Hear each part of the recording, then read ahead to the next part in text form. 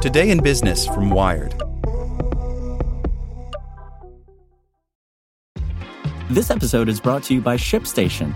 You know, some things take a lot of work, like sending little robots to far-off distant planets. And just as that's challenging, so too is running a successful e-commerce business, especially when there's so much to do.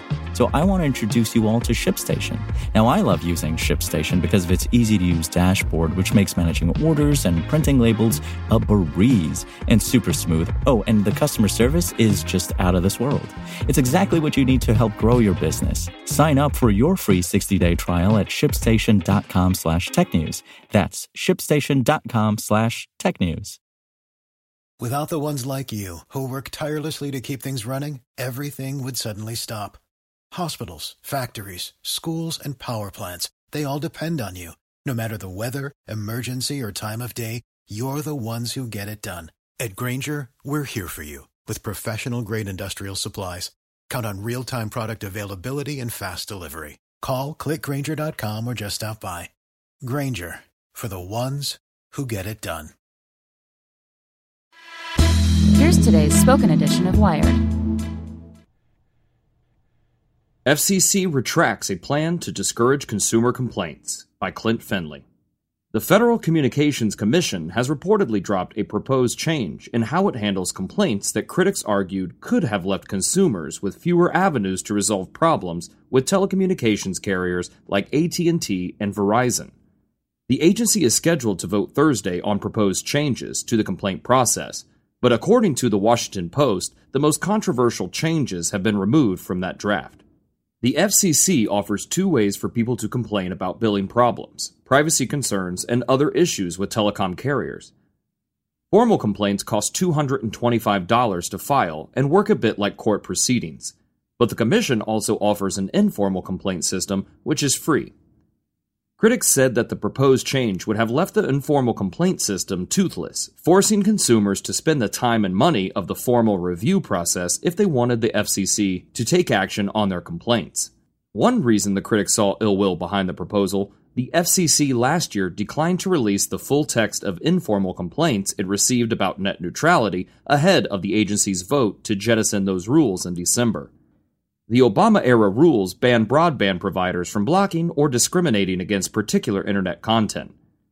The FCC highlighted the lack of formal complaints about net neutrality in support of its decision to roll back the rules, but did not address the informal complaints. In a statement, Commissioner Jessica Rosenworcel, the FCC's only Democratic commissioner, called the proposed change to the informal complaint process bonkers.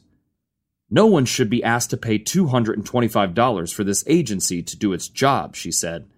No one should see Washington close its doors to everyday consumers looking for assistance in a marketplace that can be bewildering to navigate.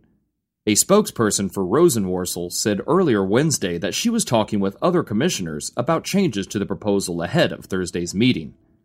On Tuesday, Representatives Frank Pallone Jr., Democrat New Jersey, and Mike Doyle, Democrat Pennsylvania, sent a letter to FCC Chair Ajit Pai arguing that the proposed changes would direct FCC staff to only pass consumers' informal complaints onto the company, and then advise consumers that they file a formal complaint for a $225 fee if they are not satisfied with the company's response.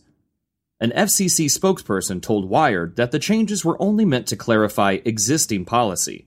The FCC's website explains that it does not take action on individual informal complaints, but the collective data we receive helps us keep a pulse on what consumers are experiencing, may lead to investigations, and serves as a deterrent to the companies we regulate. If the FCC's Consumer and Governmental Affairs Bureau spots a troubling trend on any issue, it can refer the matter to the FCC's Enforcement Bureau, which can launch a broader investigation, the spokesman said. But critics argue that the changes could have discouraged FCC staff from doing even that. The proposal would have removed language from the FCC's rules, specifying that the Commission could contact a complaint about its review and disposition. In this context, disposition means resolution. Critics of the change worried that unless the agency's rules explicitly allow for review and action on complaints, the FCC wouldn't have the authority or obligation to do so. For the ones who work hard to ensure their crew can always go the extra mile, and the ones who get in early so everyone can go home on time. There's Grainger, offering professional-grade supplies backed by product experts so you can quickly and easily find what you need. Plus, you can count on access to a committed team ready to go the extra mile for you. Call, click Grainger.com, or just stop by. Grainger, for the ones who get it done.